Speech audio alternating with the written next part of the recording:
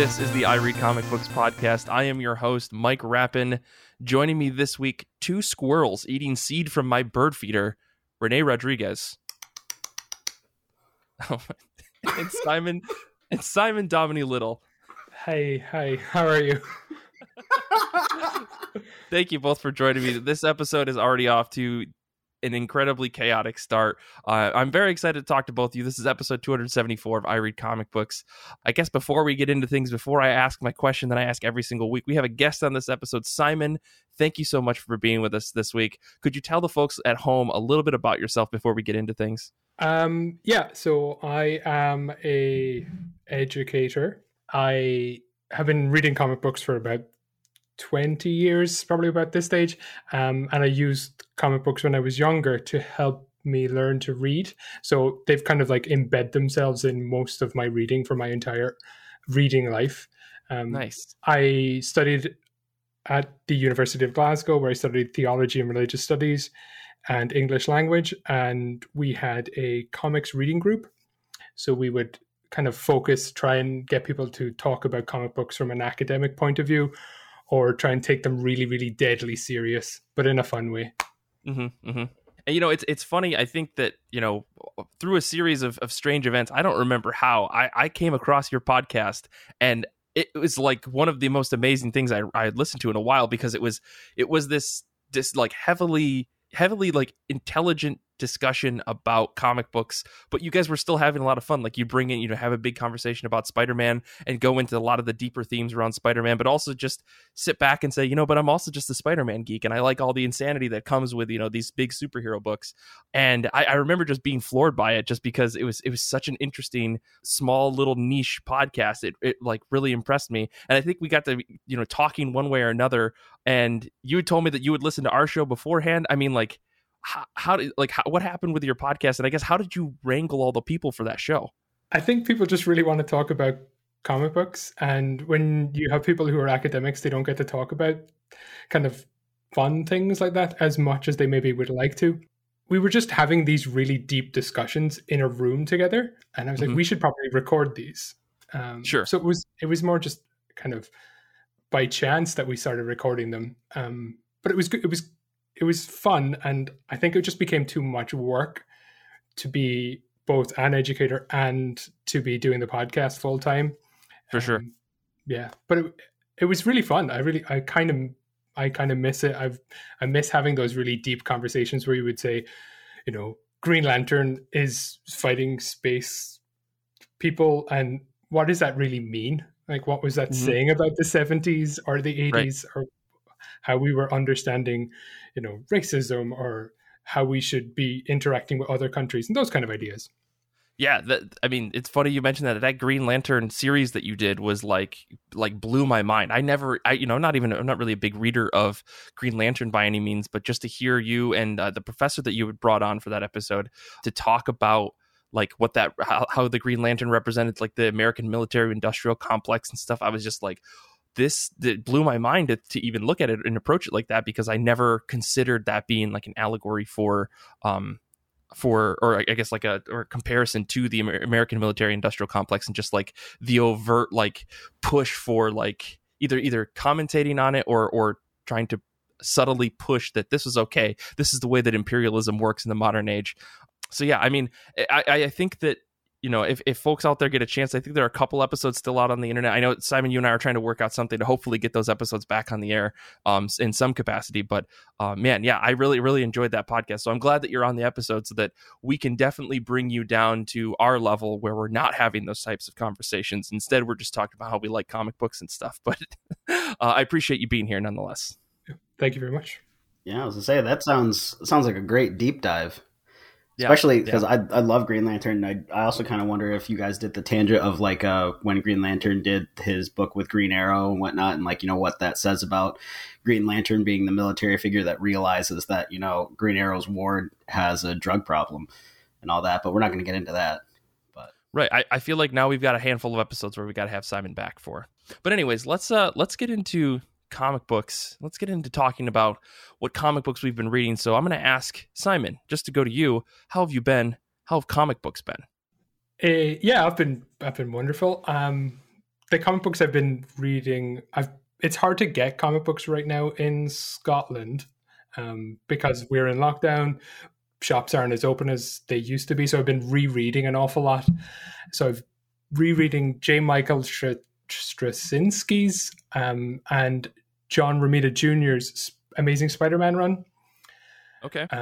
But the one I read this week was issue 503 to 508, the Book of Ezekiel. It's the weirdest take on Spider-Man Spider-Man is like this totem to the spider, which is a really weird idea. He's attacked by kind of waspy creatures. He's attacked by fly creatures. There's too much dialogue. But I think it's comic books from the early 2000s did that an awful lot. Instead of this, just showing us what's going on, they had this kind of urge to describe the panel or describe Peter's face or describe the enemy's face. And I was just, slow down. Like, you don't need 250 words a page. Simon, are you saying Spider-Man talks too much? Yeah, he does. He doesn't need to describe who he's fighting. I can see who he's fighting. That's great. So that's been my main read at the moment, because it's been hard to get single issues. But just delving back into my love of Spider-Man. Spider-Man was the thing that I read the most when I was young. So it's nice to get back into the run that was like a formative run for my love of Spider-Man. Right. And then realizing that it's not as good as I remember. Oh no. Which is a hard thing to deal with. Because there's just a bit of, Spider-Man's a bit sleazy, and every time they come across a group of young people who are, making trouble in the neighborhood, they're always, they're all like youth culture, and they're mostly African American, and it's like, oh, could you've not done that at the time? Yeah. So, it's the culmination. The reason that I started rereading all these Spider-Man was because I loved the Civil War run. Right. And I was going to reread the Civil War run, but I wanted to read everything that came up before that as well. Yeah, I mean, that's a fantastic run of Spider-Man. I think that run is what got me to read Spider-Man in the first place, because I think when I really started getting into comics, like beyond just like picking up random trades and stuff that I had no idea about, I think Civil War had just happened or was in the middle of happening. And I remember being so blown away by some of those issues with Peter Parker where, he reveals himself. It's kind of a bummer to hear that some of those, maybe if you go back, don't necessarily hit. Is this part of the Civil War run, or is this before or after? So this is the issues leading up to the Civil War. So okay. It's kind of resetting the status quo for Peter. They were, him and MJ are getting back together. He's living with his aunt, like all the basic Peter. They were just setting it up so that it was the standard Peter. Right. And then all of a sudden Civil War happens, which is phenomenal, which, some of the best Spider-Man I've read. For sure. Yeah, I definitely have very fond memories of that run. So it's kind of, I guess it's weird. I think J. Michael Straczynski was just trying all sorts of weird shit at that time. Did he end up writing the Civil War bits as well? Yeah, he wrote the Civil War parts. But the major tie-in, that story was told by Mark Miller, really, the revealing himself and those spoilers for a 20-year-old comic. Yeah. Is there anything else you've been reading, Simon? The only thing, there's very few things I'm actually able to get weekly at the moment, but Batman, Catwoman might be a better book. Batman, Catwoman. There's definitely an audience for that, I'm certain. Yeah. Tom King and Clayman and Clayton Cowles is... I'm interested to see where it's going. I just read issue 2, and the big reveal of the end of issue 1 has a slow payoff. I'm not sure if I really, really get the book. It feels like it's a final panel comic. Like every final panel of every issue is the thing that sparks interest, but the 20 odd pages before that are kind of lacking something, I find. Mm-hmm. Interesting. But I don't know if that's a Tom King issue at the moment, that, reveals are the more important storytelling technique as opposed to having 21 pages of something fun to read. Oh man, that's a trend in all sorts of things, but we're not going to get into that right now because I don't have the energy. Yeah. But I enjoy it. I enjoy reading it, but... It's like, am I the only person that saw Clayman and Clayton Cowles and was immediately like, Batman villains? I mean, I never put that together, but now that you say it, it's perfect. I mean, Tom King sounds like a Batman villain too. I mean, I'm just saying. I totally agree. Inject yourselves into your stories. Do it. I'll read it again. Anyways, Renee, speaking of you being insane today, what have you been reading and how have you been? Mike, that's a big question. But, big question. I've been reading, and that is where I'm going to leave it. Okay. Been really reading because that's it calms you down at the end of the day. It's always good. And, who needs sleep when you've got, full library, digital and otherwise. So I read this book called The Magus of the Library, Volume 1, story and art by Mitsu Izumi. And it's kind of like Witch Hat Atelier meets Magi. And I kind of heard that it was like supposed to be like Full Metal Alchemist somehow, which I don't really understand. But I've only read one volume so far. And that could have just been Kindle, trying to sell me, which, I mean, they nailed it because I read it and I really like it so far. It's about books, but there's also magic and monsters, but it's mainly about books and how books are important. And I'm like, well, you found a very weird thing that I'm into. Again, thank you, manga. So, read that and it was good. I also crushed all the volumes available of Horimiya, also known as Hori-san to Miyamura-kun, or just Hori and Miyamura, with story by Hiro and art by Daisuke Hagiwara. And I started reading this because I saw the anime has got like 4 episodes out or something like that. And at the time, there was only 3. So I watched those 3 episodes and I was like, well, I'm interested. So I guess I'll just plow through all of the volumes that they have available on Kindle. Okay.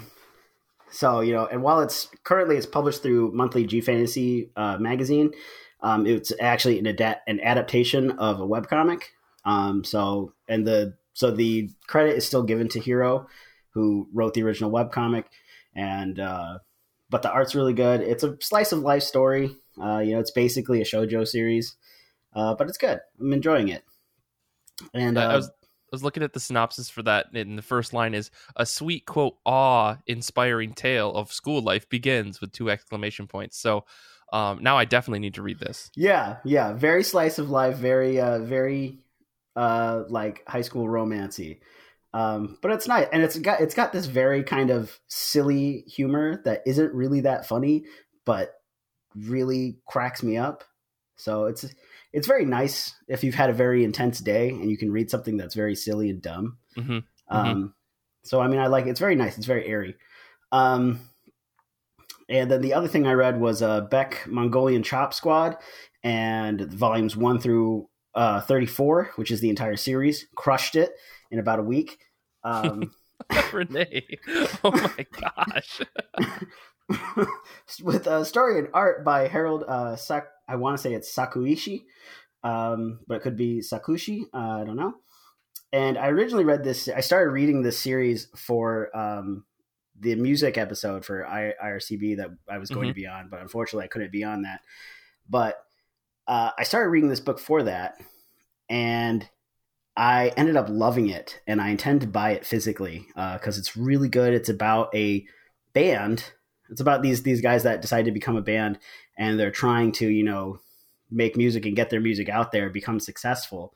But it's not like they're just trying to be successful. They want to make good music, and then it's all about breaking it big out in the West, and also the trials and tribulations they have to go through with the recording industry just in general, as well as in Japan, and feuds and other things.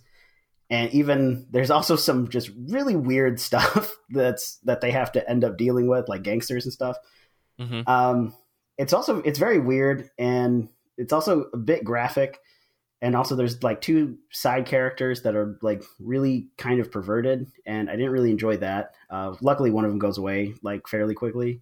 The other one kind of sticks around, but you don't see him too much. But the majority of the series is very, very good, and I really enjoyed it. And the author kind of based the band off of Red Hot Chili Peppers because he really, really likes them, which I didn't know until after I finished reading the series. Because actually, while I was reading it, I was pretty much listening nonstop to Band-Maid's new album, Unseen World, which is dope, by the way. But like, so that was kind of like this. I had this sort of like quick-paced rock band. It's a band called Band-Maid. They're a rock band from Japan, and they're a very fast-paced, like kind of like pretty hard-hitting rock band. And then they dress up as maids because one of the guitarist used to work at a maid cafe in Japan, and so they were like, it would be funny to be dressed up as maids while playing this, you know, really hard rock music. And it's dope. And Unseen World is a great album. And I was listening to that, and I'm reading this story about music, and like, you know, you're sort of seeing these pages, and you kind of have to think of what the music is. Mm-hmm. You can pretty much imagine the music being whatever you want. Like they kind of hint at like what it's supposed to sound like, but it can really be whatever you want. So it's like, how do you not get amped like hearing these bass lines in your head? You know, and it's a really good series. And the entire series is on Kindle Unlimited. So if you have Kindle Unlimited, you can read the whole series there. But I highly recommend it. It's really good. It did have an anime and a live action movie, and the music from those are actually both pretty dang good. But I would say read the series first. Don't let any other outside music kind of like, you know, what is the word? Like affect how like you're reading it. Yeah, influence. Thank you. Yeah. Don't let any outside music influence it before you read it, and then kind of do those things afterwards. But it's a really good series. It reads pretty fast, at least for me. Mm-hmm. Again, crushed it in a week. I mean, but you're a different breed of manga reader, though, I think, because I remember you were mad that the Shonen Jump app had a 100 chapter per day limit. Yeah, that's outrageous. I can't even imagine reading that many like individual chapters of manga. It's funny you mentioned this though, because I think we did mention like a screen cap of this on the last episode, the music episode that we did. I remember when this was announced on Comixology Unlimited, because it's on there as well. And I always thought this was a really cool series because apparently it's pretty popular. So maybe this will be the one. We were talking about this last night on the Discord hangout. Maybe this will be the series that gets Paul into manga. One day we'll get him. I mean, I don't know. Okay, I don't know. That man beats to the sound of his own drum, and I mean, God love him for it. But that's know, to each his own. But I think if there was going to be a series that he wouldn't mind reading, it would probably be this one. Gotcha. Well, I'll put this on my forever list because it sounds interesting, and you usually don't steer me wrong when it comes to manga. So, I might have to check that out. But anyways, for me this week, I've been all over the place.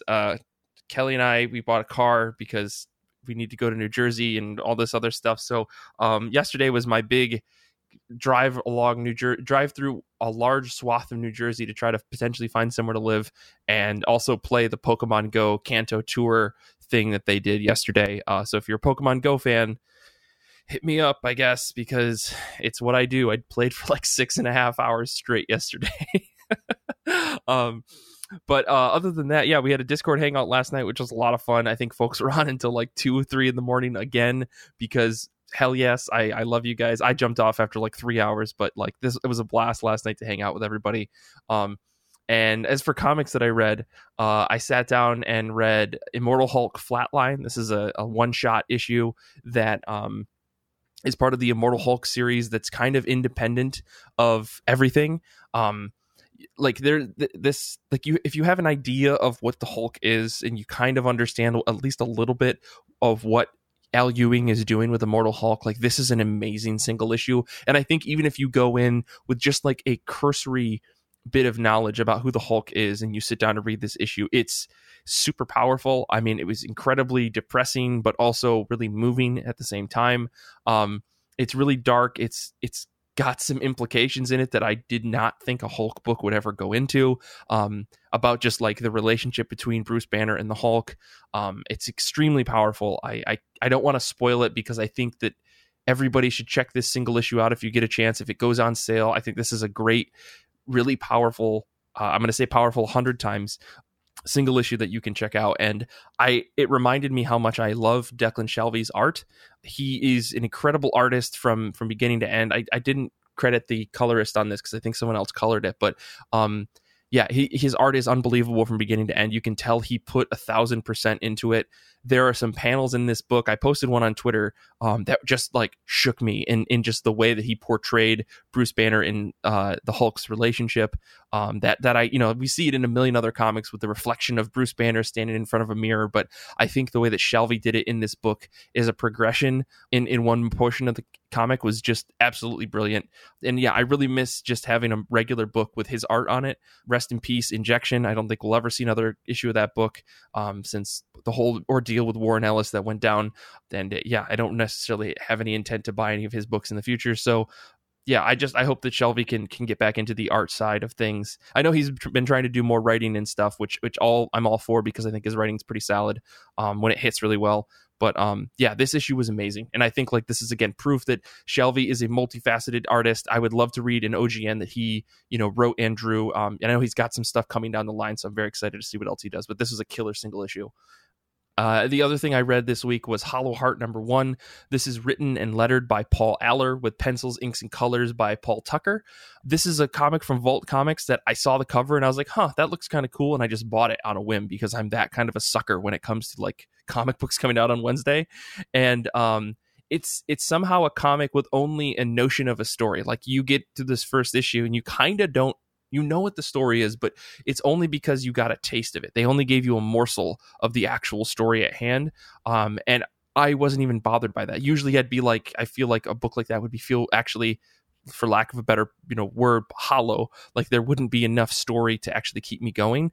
But Aller's writing hits a pacing that when I got to the end of the issue, I was floored by how much I felt like I understood and how many things I needed answered. Which is going to drive me into issue 2, right? So I feel like there's this world that gets established really quickly. There's these robot people that are trapped in this lab for some reason. And I don't know how to say they're trapped. They're machines created by this company.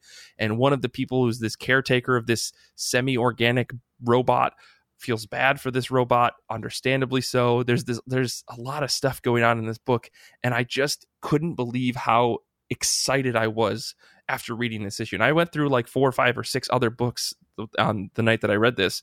And this was like one of the last ones.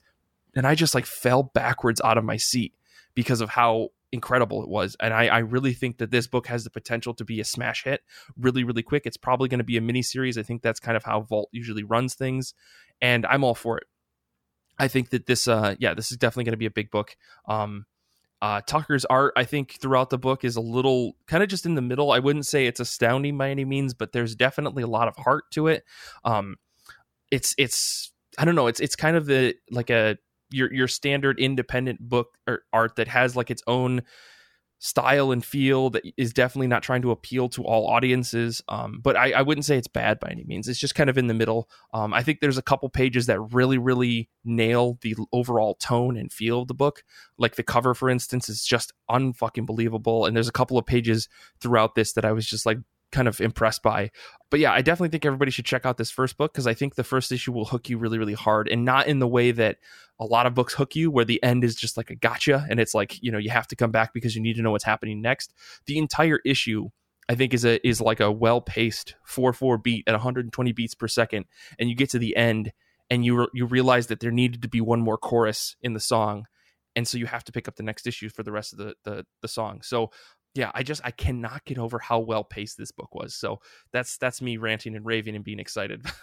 But yeah, pick up this book if you get a chance. It's fantastic. You've sold me. Definitely sold me on that. Yeah. Well, good. That's what I'm here for. I can't wait to get my check in the mail from Vault. I wish. Anyways, I guess let's move on. Comic books are coming out on February 24th, 2021. What are you guys excited for this week? I'm going to toss back to Renee. Oh, you know me, Mike. I'm always excited for manga.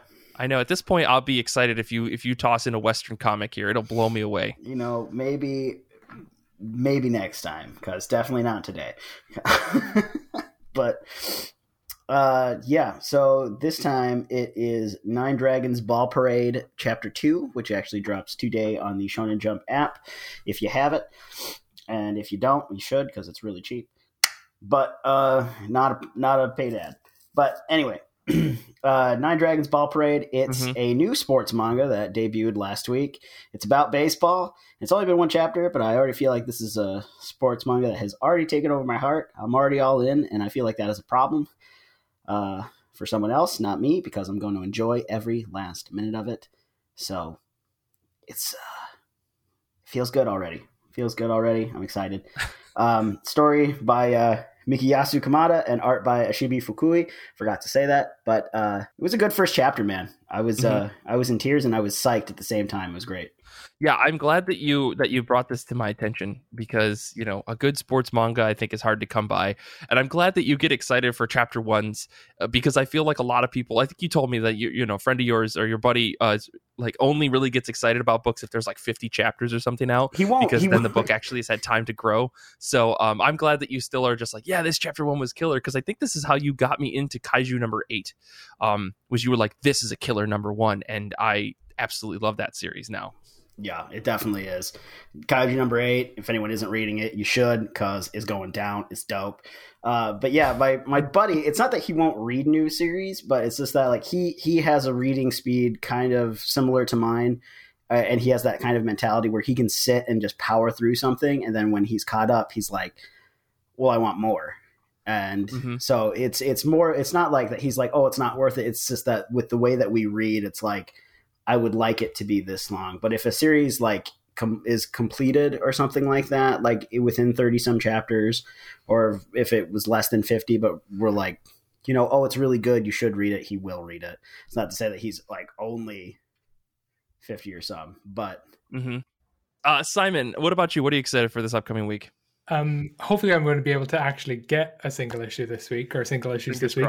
But yeah, X-Men 18. So Jonathan Hickman, Mohammed Asrar, Sunny Go on colors, and Clayton Cowell on lettering. I've just devoured this X-Men run. It's everything that I love about the X-Men. It's obtuse.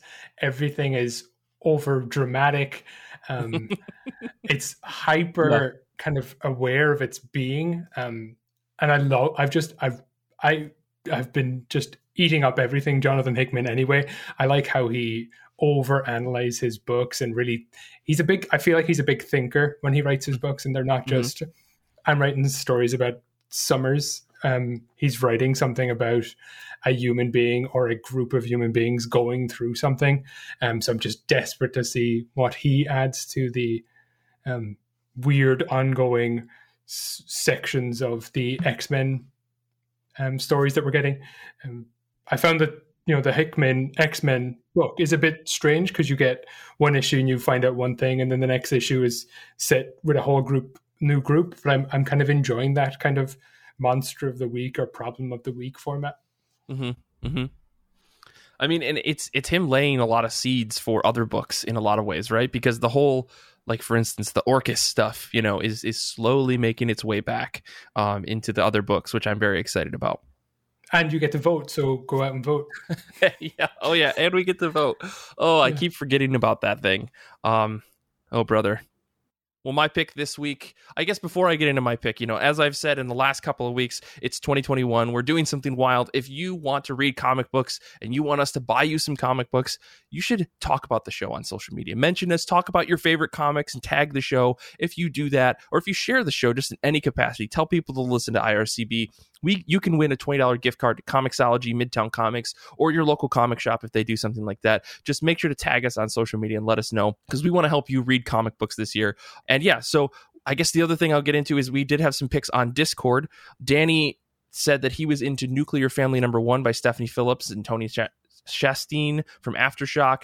Crashmore said they're into Symbiote Spider-Man #4. I guess that's a King in Black tie-in. And Nick, who's here listening live, is into Skulldugger and Skeleton Boy #6. All great picks. I'm glad that other people are reading the King in Black stuff, because eventually I'm going to want like a 10 to 15,000 word essay about King in Black, so I can understand it, because I don't know if I could bring myself to read all the King in Black stuff, because it's a huge event. Anyways, but for me this week, I am excited for New Mutants #18. This is by Vita Ayala, Rod Reis. And I want to say, am I a broken record? Absolutely. Is this book totally deserving of me picking it every month? Absolutely. I don't know what it is, but there is something so fun and exciting about this entire run of New Mutants where Vita is writing. They are incredibly talented when it comes to capturing, I think, a lot of the voices of the various characters in this run, and making me remember how much I love these little kids from the New Mutants run all the way back during New Mutant Academy or New Mutants Academy X.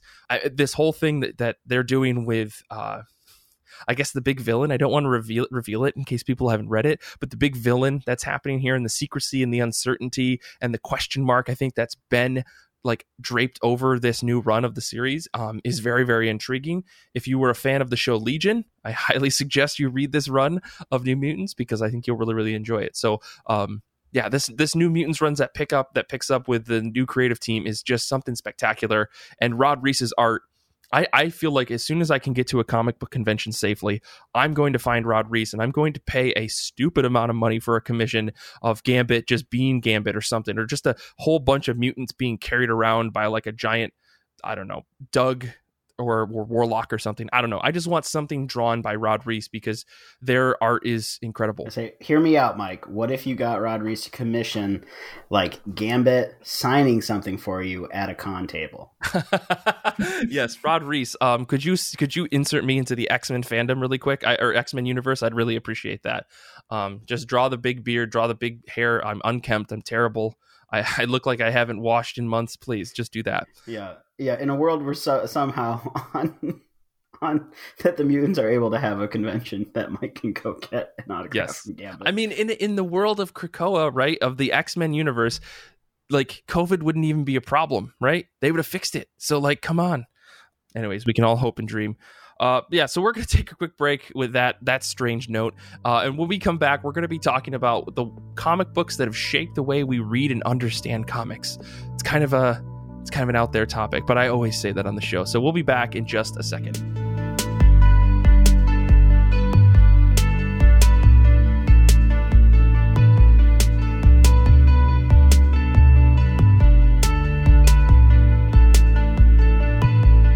For our show this week, we are talking about, or asking the questions, I guess, what comics have shaped the way you read and understand comics?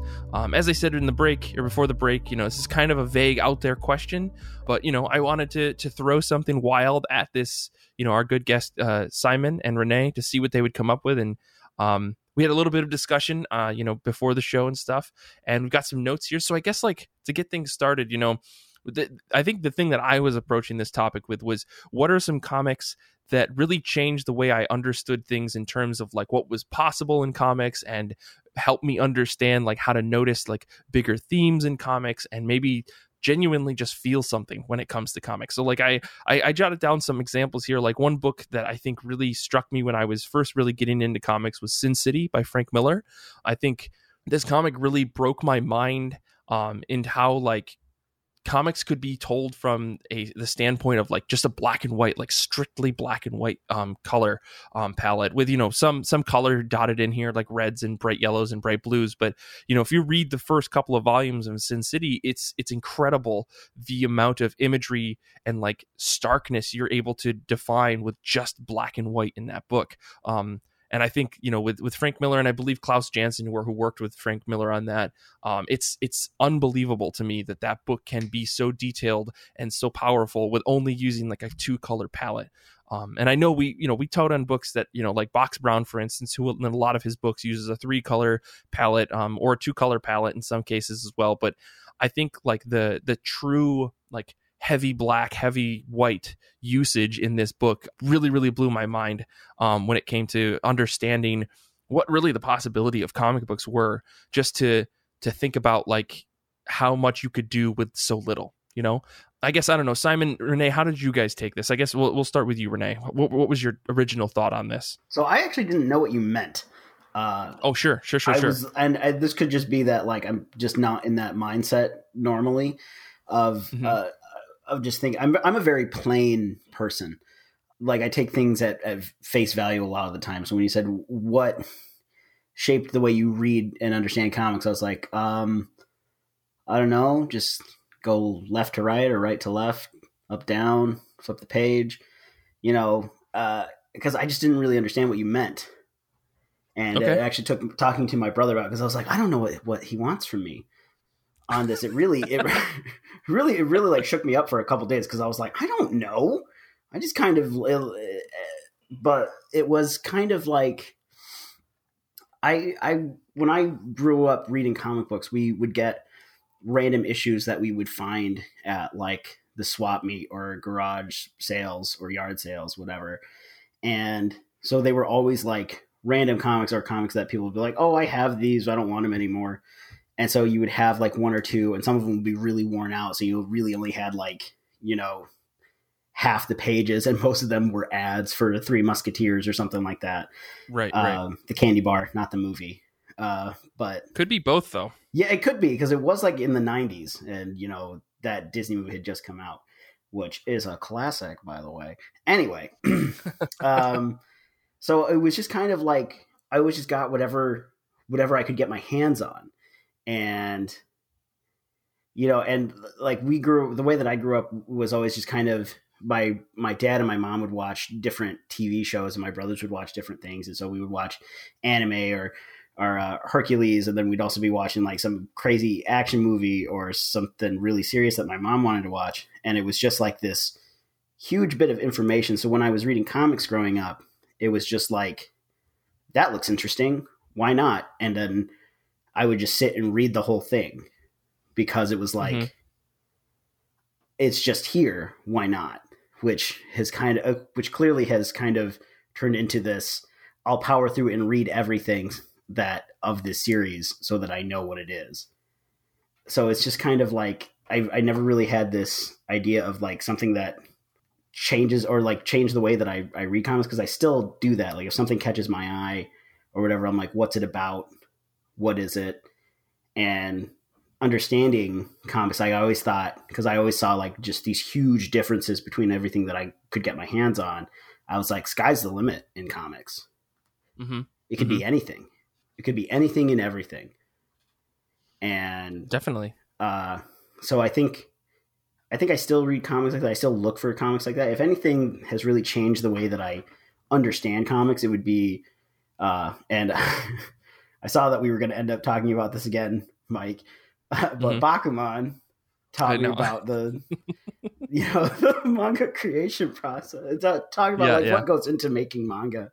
And I guess that really only changed the appreciation of like, what people go through to make these things. But even that hasn't changed the way that like I search for books. And even because it's just like when I was in 5th grade, it's, you've got some time to kill at the library or the bookstore, and you just pick up something, or someone goes, hey, you should read this, and shoves it in your hand or tells you should look for it. And that's just kind of the way that I do that. Gotcha. Well, that's interesting. I think I maybe want to touch on some things, but I kind of want to toss over to Simon. I mean, what was your, I guess, interpretation of this incredibly strange question that I threw at you? The way I thought about it was, what kind of books have kind of taught me how to read comics, and how have I changed as a reader over the 20 plus years that I've been reading? So my kind of background with comics is kind of the same as yours, Renee. So random issues of Spider-Man, they were kind of reprinted in the UK and sent to Ireland, where I grew up. And we would just get a kind of an anthology of Spider-Man comics, none of them related, none of them have any continuity with each other, just 7 random assortments in like an annual that was quite thick, not the annuals that we get from American comics, but issue number 107 of this run and 36 of Web of Shadows and something from all this other stuff. So I've never really cared about continuity when I was young. I just read 21 pages of Spider-Man doing something weird, and then read a little bit of X-Men, and then maybe a little bit of Spider-Man from some other creator. So that kind of idea that continuity was never even something that I even thought was a thing when I was a young reader. I kind of grew up reading anthology comics in general. I'm not sure how aware your audience or even you guys would be of books like the Beano and the Dandy. I don't know if that's a thing that you've ever even heard of. I can't say that I have. Okay. So they're kind of like kids comic strips, but it's like a full page comic strip, and they would just have random stories. So Dennis the Menace was one of those stories. Minnie the Minx, Desperate Dan. So there's just these, one Desperate Dan is like a cowboy who eats cows. And like silly books that have no continuity. Like that's where I was getting my, that's how I used to read comic books. But gotcha. They changed with books like what we were just talking about with Sin City. You're like, oh, someone's telling a story here with multiple books that I have to read, and they're all connected and they all read together. So that was kind of like what I was thinking about when you were saying, how have I changed as a reader? Gotcha.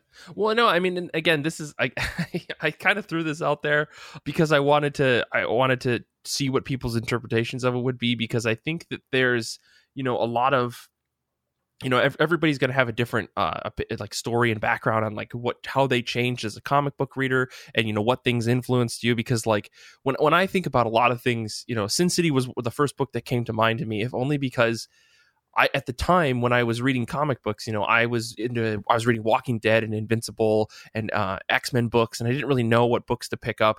And then I found that there was this standalone, just like on its own book that didn't have a lot of volumes to it. And I was like, yeah, I'll definitely try this. This looks interesting. Again, I didn't know much about comics at the time, so I didn't know who Frank Miller was. I just thought it was a cool looking book, only to find out that it was like, oh yeah, this, super influential comic book creator of like the 80s wrote this series. And it's like, oh, okay. So that's why people are so, head over heels for this book at the time.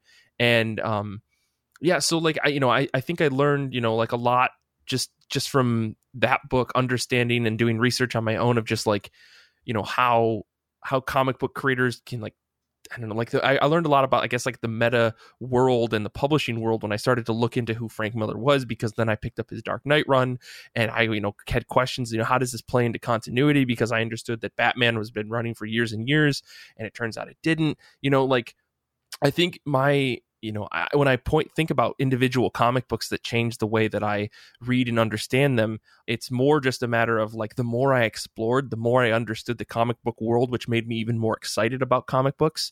Like reading something like Invincible, like I was saying before, I learned about this meta commentary that Robert Kirkman was doing on all of the favorite superheroes that I had known about for years, right?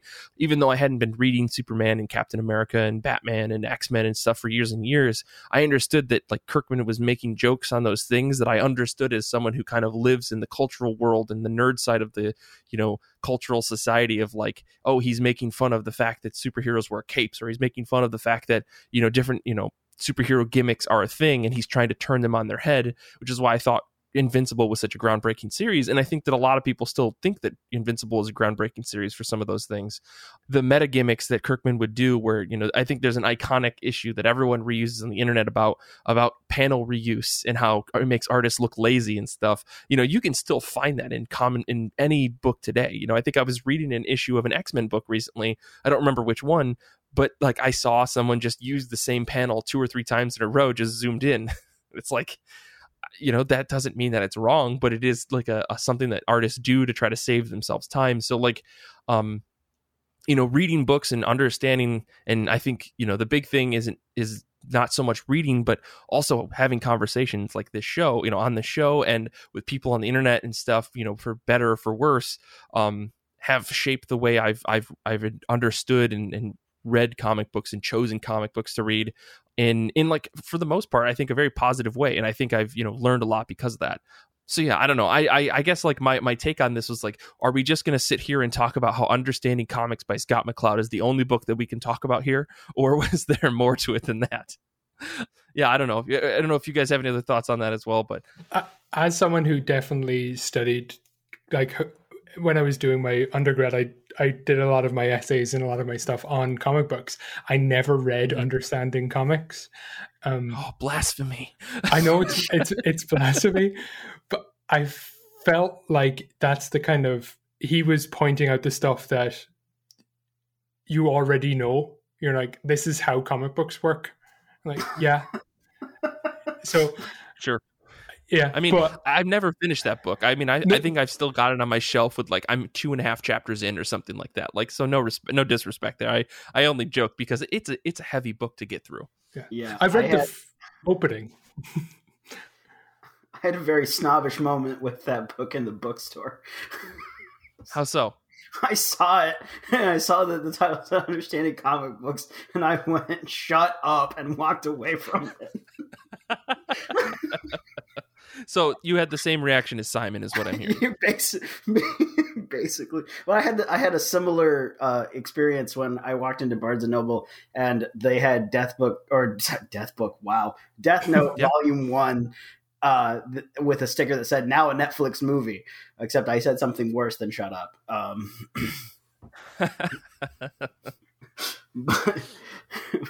But yeah, I've never read Understanding Comics. That didn't really call out to me as like, maybe I am doing this wrong.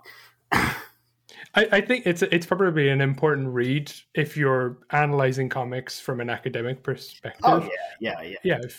If you're just reading comics, you don't necessarily need to be told that when you turn over the page, you get surprised. I'm like, oh yeah, I've noticed that myself. Yeah, I mean, not to just downplay Scott McCloud's incredible work. He has been very helpful. Yeah, and I think it's still a very important book, right? It's still a book that I know a lot of designer friends that I have, they read it as inspiration for understanding how like web design should work, because comic books, and web design aren't necessarily the same thing. But, if you're trying to build a product on the web that someone is supposed to be delighted by, right, to use really businessy terms, you want to continuously deliver delightfulness as people go from page to page to page. So you don't necessarily want to surprise them, but you do want to create an awe-inspiring thing that keeps them interested in your product as they're using it online. And that doesn't apply to everything. It's not like you're going to go to your bank's website, you're going to log in, and you're going to be like, oh, I'm going to put my username and password. I wonder what's going to happen next. And you click sign in, but it's still like, it's still applicable to make sure that you are creating interesting things on the web and that they flow the way that people interpret things. And of course that changes depending on where you are culturally, right? Because if you're in a Western society, things, flow top to bottom, left to right, versus other cultures that, things will flow top to bottom, but right to left. And so you have to design and understand how things work from that regard. And I think, and again, I haven't finished Understanding Comics, so like, correct me if I'm wrong here, people. I don't know if Scott McCloud goes into talking about how manga works, because that's a different interpretation of things. But still, like, understanding those fundamental concepts and understanding how, page layout is extremely important to ensure that the flow of a comic book page works applies incredibly to things like web design or visual design, graphic design in a lot of ways, because they follow a lot of the same rubrics in the way that people interpret things. So if you put in crucial information in the top right corner of something, people might miss it, although we've been trained as people who use the internet to look to the top right for a lot of different reasons. But this isn't the Mike is a web developer podcast. This is the comic book podcast. So I'll kind of step back here. But yeah, I think like that book is still crucial, but I don't think I know anybody who's a comic book reader that said, I sat down and read Understanding Comics and now I understand comics better. Because like you were saying, Simon, I think a lot of people who read comic books already get a lot of these fundamental things. But it's almost like a thought experiment to say, what if someone who's never read a comic book read Understanding Comics first, and then they dove into their first, issue of something? Would they have a different experience than someone who just picked up a book and started reading it? Because I don't know about you guys, but like sitting down and reading a comic book for the first time, I might have gotten lost in the panels, and I think some people do get lost in the panels. I don't know if you guys have any more thoughts on that. I need to stop talking and just ranting. No, I go for forever. So the first time I read a manga, it was my first reading of a volume of manga, and I still have it. Dragon Ball Z Volume 4. Boom. I got lost a bunch of times trying to follow the flow, and I was like, which way am I supposed to read this?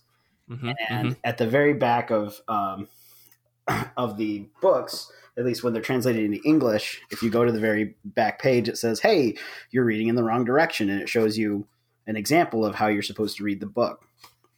So when I was first reading manga and I would get lost, I was like, how am I supposed to read this? Because they were like, the panels were in a weird way. I would flip to that back and kind of like see how I'm supposed to read it, and then go back to the page, and that would help. And even sometimes now, like I read a lot of manga, but like still sometimes I'm like, I don't know how that's supposed to flow. The bubbles are overlapping each other. This is a weird page.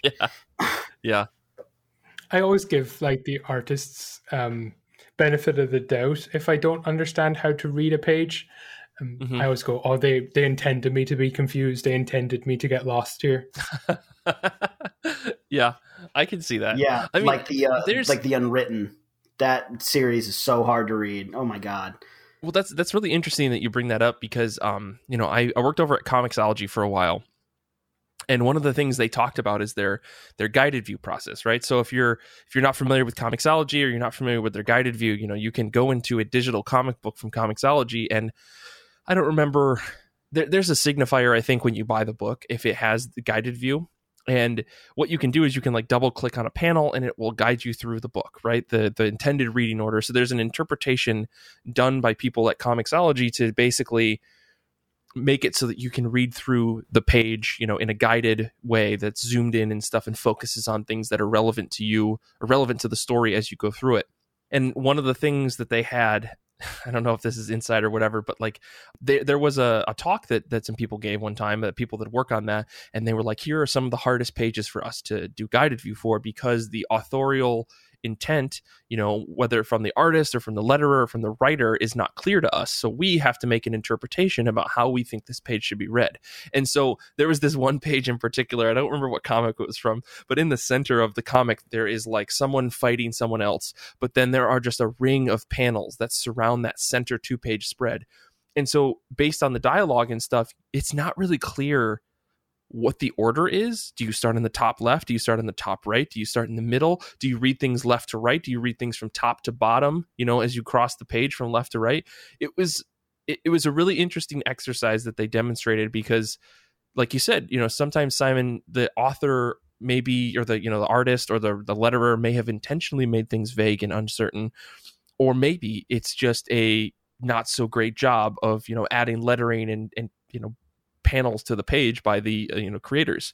So yeah, I don't know if I can't think of any particular books where I've actually had that problem. Like I don't remember having any issues with the Unwritten, but I remember reading that book and finding it really interesting. I just remember it being hard to follow, like some of the story pieces being hard to follow. Oh yeah, which is why it's very vague. I don't think I continued it, even though I've heard so many good things about it. I always took that to be like, I'm just an idiot, and people, this book is just smarter than me. I'm on like volume 5, and I like it, but I do get frustrated because sometimes they're like, oh, we're physically going through something, so we're going to show you, and you have to like turn the book like all the way around for like 5 pages or something like that, because it flip-flops and changes the way that it is. And it's like, I see what you're doing, but also if I ever meet you in person, I'm gonna beat the piss out of you for me go through this. Oh brother. Well, yeah, I guess were there other comics that you guys had in your notes here that you wanted to make sure that we brought up? I wanted to bring up Deadly Class, just okay, because it is an absurd realized world. I never care if a comic book sticks to its continuity or if it changes a character or if someone seems inconsistent with who they're supposed to be. And I think Deadly Class creates this absurd world where we have teenagers who are assassins, and that school is underground, yet also has access to being above ground for some reason. And the kind of the artificialness of the comic is just smashed into your face. And what I love about comics like that is that it's like, we are a comic, we are silly, we're having fun, and just come along for the ride. And I think sometimes with comic books, we can become too serious and say, this doesn't fit with reality. But it's like, it's a comic book. If it was a TV show, I've not seen Deadly Class TV show. I don't know if those drug-infused assassinations work as well as they do in a comic book. Because I like the artificialness of a comic. That's something that comics do that is really interesting. They like this can be silly and weird because it's just a comic. Don't get too serious about it. Right. So what I'm hearing is that you came on this show after my years and years of saying that I'm not a fan of Deadly Class to convince me to read Deadly Class. Is that what I'm hearing right now? I think it's because like the lead character is just a punk. He's just a punk kid, and I'm at heart just a punk kid. Okay. Boy, do I have some manga series to recommend to you? No, it's funny because I think it's funny. We were literally just talking about this last night at the hangout. About I think Nick has been trying to read through Deadly Class because he's a huge fan of Wes Craig, and I'm kind of in the same boat where like there's something about that book that makes me really want to like it, and I think it's that exact reason you just pointed out. Like I wanted to be that punk kid. Or maybe I was in a little bit of ways that punk kid when I was a teenager. And so I really wanted to like that book, but something just didn't click for me. But then some folks in the chat said that when you get to like volume 3 or 4 is when the book really starts to take off. And I'm like, well, I've already bought all these volumes because I was a sucker and there was a sale and I was like, sure, I'll just buy all the digital volumes. So maybe I'll have to give it a try. Maybe this is one of those books that's going to change the way I understand or the way I read comic books, where I don't just judge them by their cover, because obviously Rick Remender and Wes Craig are doing something right in that book because it's gone on for so long and I think it sells pretty well. So what I'm saying is that I guess I'll try it just for you, Simon. Just for you. I'll try this for the punk kid in all of us. Yeah, for the punk kid in me and the punk kid in you. Yeah, I'll try it. And Mike, weren't you a punk kid? Weren't you like in a metal band in high school or something? Listen, we're not talking about that. Simon, what were you going to say? I think Deadly Class is a really clever comic. Okay. It's because it uses like the Harry Potter format that all these kids are in houses and they're all like against each other, and but it only lasts for a really, really short period of time. And then it's just about teenagers being teenagers. Like that's what it's really about. I think that's what the comic is really about. Like, if you allow teenagers to do anything they want, this is what they would do. They want to destroy society. They want to be harmful to each other. It's like teenagers are dramatic, and this book is dramatic. Like dramatic in a good way. I'm not suggesting that teenagers should tone it down or anything. I love this, but I feel like it's it's like testosterone and exploding. I don't know. It's crazy. It's a crazy comic. You should definitely read it. Okay. And so I guess So this Okay, fine, sure, whatever. Simon, you know what? We're going to hear back. I'm going to bring you back on the show to either drag you or praise you. Okay. Just a heads up. This is what's going to happen. Deadly Class, many so. Deadly Class, many so. I guess it's going to have to happen. You could do a full read along of the entire Deadly Class. Oh, brother. It'd have to have some kind of good pun, like going seat by seat or, class by class, hour by hour, something like that. Yeah, I mean, I guess let me try to rein things back into the topic before we start making promises that I can't necessarily keep with Xander's time. So another book that I did want to bring up here today was Extreme X-Men #8. I don't know if you guys were aware. I'm sure that diehard Marvel fans out there were probably aware. There was this month that happened way back, I would say almost 20 years ago, called the Nuff Said Month, where there was just a slew of dialogueless issues of comics. And Extreme X-Men #8 was one of those books. And this is a Chris Claremont book. And there was a time in my life where I was just like, I'm never going to read Chris Claremont. He's overrated, with having no justification for that. I just knew that everyone loved him. And so since I was like trying to go against the trend and everything, I was like, I'm never going to read any of his books. And then I was like, okay, I got to understand this Rogue and Gambit story that he wrote. Because Extreme X-Men is full of that. And reading Extreme X-Men #8, I had no idea what was going to happen. And so I picked up this issue, and as I was reading it, there was just no dialogue. And I couldn't believe how interesting of a story was being told without any dialogue. And for the first time ever, I was just like, oh, this is, you can tell comic books with just the pictures. I think it got through my head that comics weren't just a medium about text with pictures. It was about the art form itself, and the imagery of the letters, on the page, are part of the greater artwork. And so when you strip away all of that and you tell a story with just the pictures, you can still deliver as powerful of a story as if there were dialogue and captions and stuff like that. And I mean, we all know Chris Claremont. Chris Claremont writes a shitload in his books. If we're ranking him with other writers and stuff, he's up there, maybe beyond Brian Michael Bendis and Stan Lee when it comes to the amount of writing that he puts on the page. So to see him tell this story in Extreme X-Men #8 with no dialogue really just floored me. And I've seen many of other issues that didn't have any dialogue. Danny in the chat a little bit ago mentioned Hedra as a book, which is very impressive with the guided view if you read that digitally. But also that book has like little to no dialogue, and I totally understood everything that was happening in that book. And I think that was like one of those books in my quote unquote formative years of reading comic books that really like made me understand like that there's more to just the writing in these books. And while that issue was clearly written by Chris Claremont and Salvador Larroca working together, but it still just like showed me that this medium can do a lot with just the imagery on the page. I don't know if you guys had any experiences like that as well. Well, there's two books I want to talk about really quick that sort of I guess didn't change but made me kind of aware of something. And I brought up that the first like real manga I read was Dragon Ball Z, but sort of like before I'd only watched the anime, and they just kind of have themselves yelling at each other for a long time, powering up and whatnot.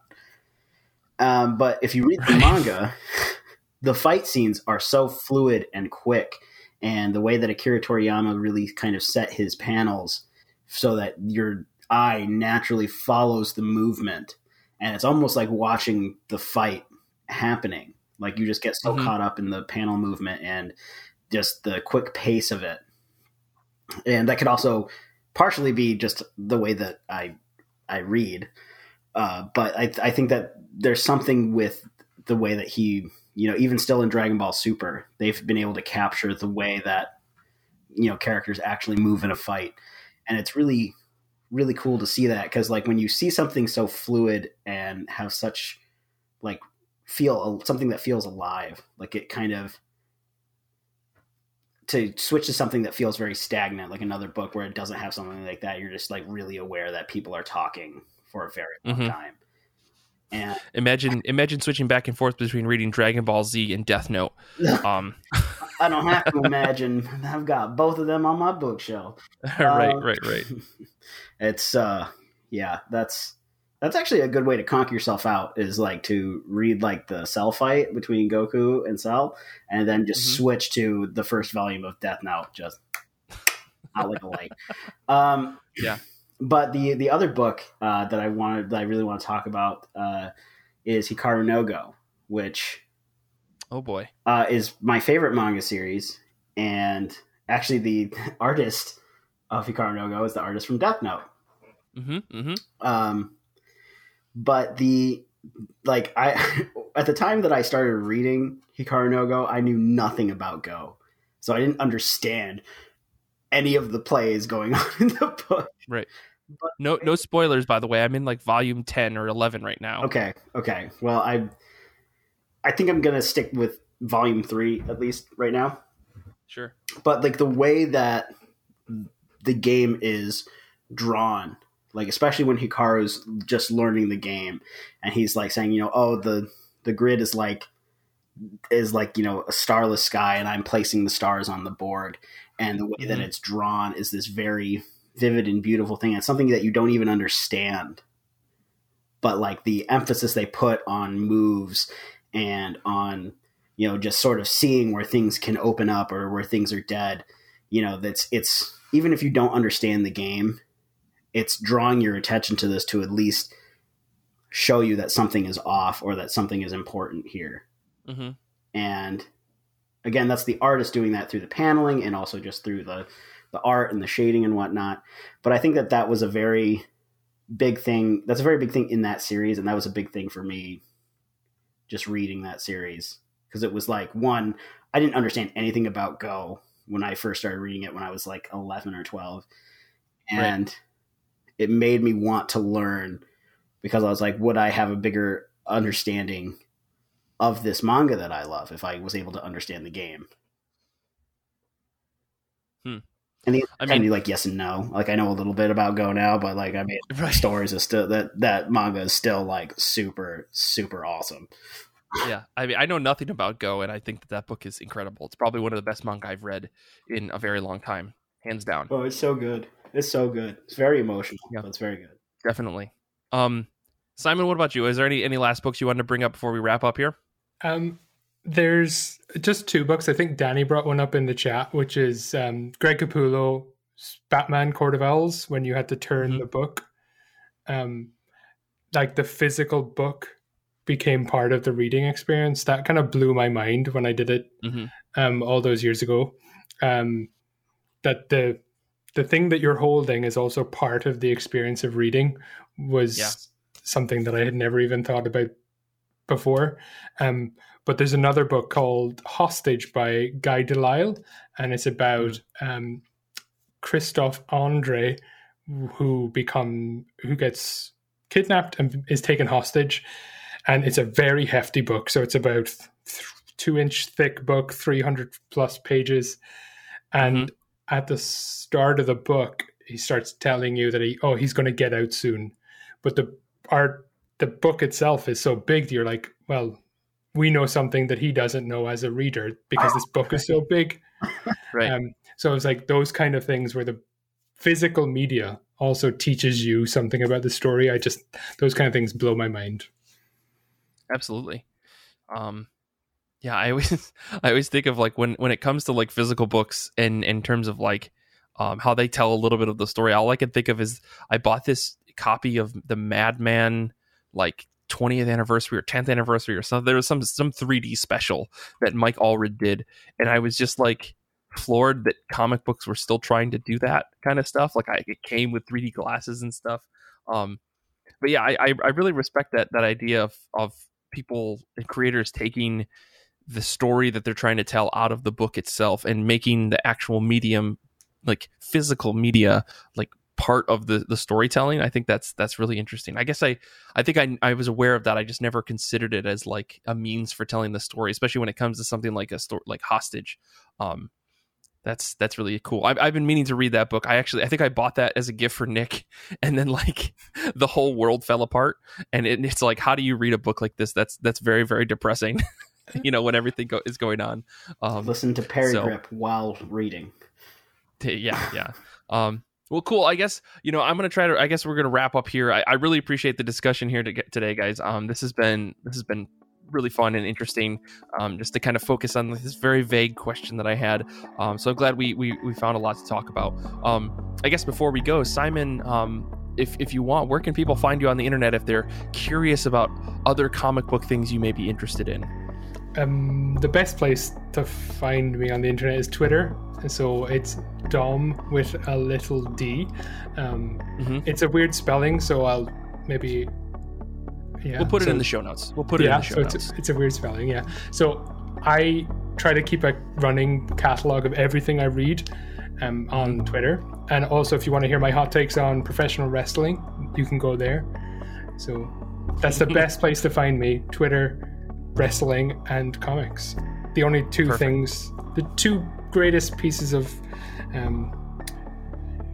culture that this human being have created, as humans have created. Definitely. I think our good friend Paul would definitely agree with you there too. Well, for the rest of us here at IRCB, you can follow Renee at Rodriguer29, you can follow me at Mike Rappin, and you can follow the show on Twitter and Instagram at IRCB Podcast, where I try to post pretty regularly. I'm doing all that I can. This episode first aired on Patreon, and it's possible because of our wonderful patrons. Join today for exclusive series like IRCB Movie Club, Saga of Sagas, and much, much more. You can join now at patreon.com/IRCB Podcast. If you haven't already, please rate and review our show. 5 stars or 1 star. We don't really care. I'm just kidding. We all 5 stars. 5 stars. You can do that on Apple Podcasts, Stitcher, or wherever you listen to podcasts. It really helps us spread the word about IRCB. We really appreciate it. You can join the IRCB Discord community that we've been talking about on and off here this episode to chat about comic books and so many different things. It's all over the board in this place. And you can listen to our episodes live like a lot of the people are right now. You can join at ircbpodcast.com/Discord. And it would help us a lot, though, if you could also tell a friend or two about the show, or maybe your local comic book shop. Infinity Shred does all the music for our show. They are the best band in the universe. We can't thank them enough. Their new EP just dropped this past week, so make sure you go check that out on Bandcamp. Xander is a very cool guy. He's a great editor and just a nice person to talk to sometimes. I want to thank him for everything that he does for IRCB. I want to say thanks to Renee and Simon for being on this episode. Simon, it was an absolute pleasure to have you. Thank you so much. And I want to say thanks to Crashmore and Danny and Nick, who are hanging out with us in the chat on Discord. So thank you guys, and everyone out there who listens to the show. We really appreciate it. Until next time, you got to remember, comics are good, and so are you.